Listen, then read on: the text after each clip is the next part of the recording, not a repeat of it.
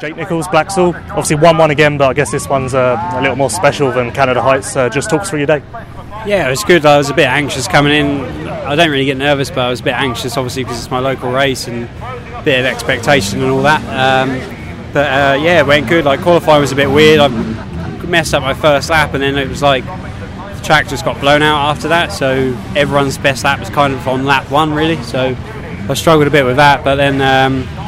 First race just got my head together and got a good start and just put the hammer down, and both races were the same really, like that. Obviously I had to pass Elliot in the second one and just put everything into it. Obviously Bobby came on a bit, but I felt like I kind of controlled it, and the lap riders were really bad. I think they were really bad for him as well, but obviously I was the first one to him, and it's quite a tight track, so used a bit of energy shouting, but they're in a race as well, so it's difficult, but yeah, good. It wasn't like you needed to make any setup changes after qualifying then, it was just literally a case of the track getting blown out. Like, did you change anything at all? Yeah, that's it, literally. I was doing my laps after it and I was happy with how I was riding, but I just knew because all like the berms were gone, I was like, there's no way it's just going to be as quick as early on. So I was kind of confident deep down, but a little bit anxious as to why I was in 5th, I guess. I don't know, but I thought deep down I was like, yeah, I'll be alright, and then got the start and kind of controlled it. Didn't really look back at all. Pitboards, I could see people were sort of coming and going a little bit behind me, but when I had clear runs I felt I was definitely the fastest all day, so it was sort of good really, and I had a lot to lose at this round, so yeah, good. Do you feel like maybe you relaxed a little bit too much in the second race when you passed Elliot? You had like a 12-second lead, I think, so anyone at that point would be like, right, I can kind of cruise this in. Did you kind of settle a bit? Obviously I saw that you picked your times back up around the halfway mark. Yeah, I could see where Bobryshev was on one part of the track, and I did settle a little bit, but then I saw that he took like probably half a second or a second at one point, and I was like, right, kind of go again. And then as I did that, I cut into the lap riders, like the main group of lap riders, and I honestly got so badly like wedged by a couple of them. I lost probably 3 seconds a couple of times or 2 seconds in a lap, and so then I started to get nervous. So it was a little bit like, right, hammer down, do you know what I mean? And I looked at the clock and it said like 4 minutes to go, and I was like, oh, it's still ages to go. And I'd started to feel it a bit, but then mind over matter and just hammered again, and yeah.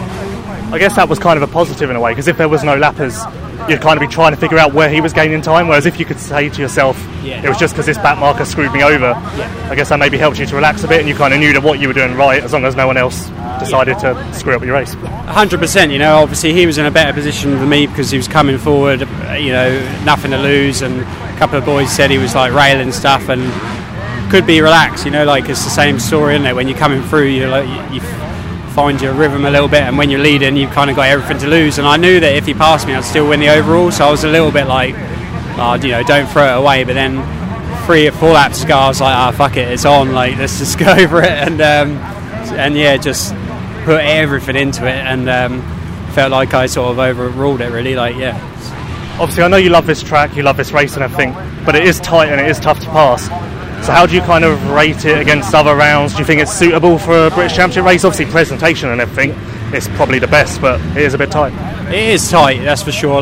When you race these races you notice it more, because I guess you go a bit quicker. I race Eastern Centre here once or twice a year, and you don't notice it as bad, but it is quite a small track, but at the same time, there's room for it in a championship for slow tracks. Canada Heights was pretty quick, wasn't it? So it's part of it. That's how a championship goes, isn't it? You have a slow track and a tight track, and then you have the open track. So it is a little bit nervy coming in, how small it is a little bit, and you've a lot on the start.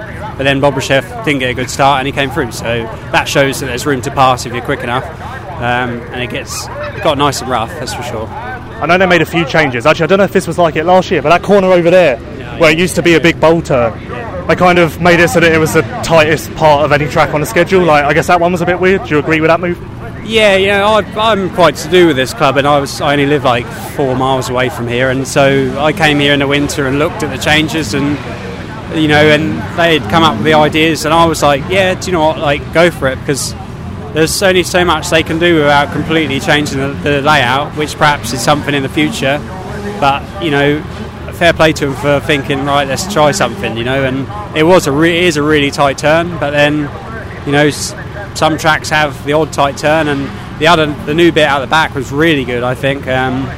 So yeah, it's difficult. Like, I knew it was going to be one line, because trouble is, when you have an Eastern Centre race here, like our local race, it gets 2 lines because the boys don't want to go in the deep rut, but here everyone goes to the deep rut, so it's a little bit 50-50, but fair play to them because they've had a go and they're not settling on their track, so it's good. Obviously this has nothing to do with the club, but 4 classes on one day, do you think that's a good idea? Do you feel like in one day the kind of promoters, the organisers and everything have the facilities to deal with it, with dust and prepping the track? I think this track does, definitely, because it was better, because otherwise it can stay quite fast and not that rough. Like last year I came and watched briefly and it was so smooth and not very, not rough, and so I think the 4 classes here was good, but then like the Canada Heights, I think if they had 4 classes, the track got deteriorated quite a lot and there's some big jumps, whereas here it's not really any, like, the jumps are quite established and they don't really get chewed up that bad, so but here I think it was definitely good to have the 4 classes, yeah. And finally, I'm not going to ask you about MXGP this time, so I'm sure you're glad about that, but this is the last time I'm going to speak to you for a month or so, whatever, so British GP's in that time. Any plans to do that? I'm not sure yet. It's coming up, creeping up on us, but I don't know. I'm not sure yet. I'm totally undecided on it and not really stressed about it. But I think I haven't really spoken about anything because I just wanted to get this one out of the way. There's a little bit of pressure on my shoulders for this race, and I thought I'll get this one out of the way and then look at. So I've got 3 weeks or 2 or 3 weeks to play with otherwise. So just see how it goes. I'm not sure.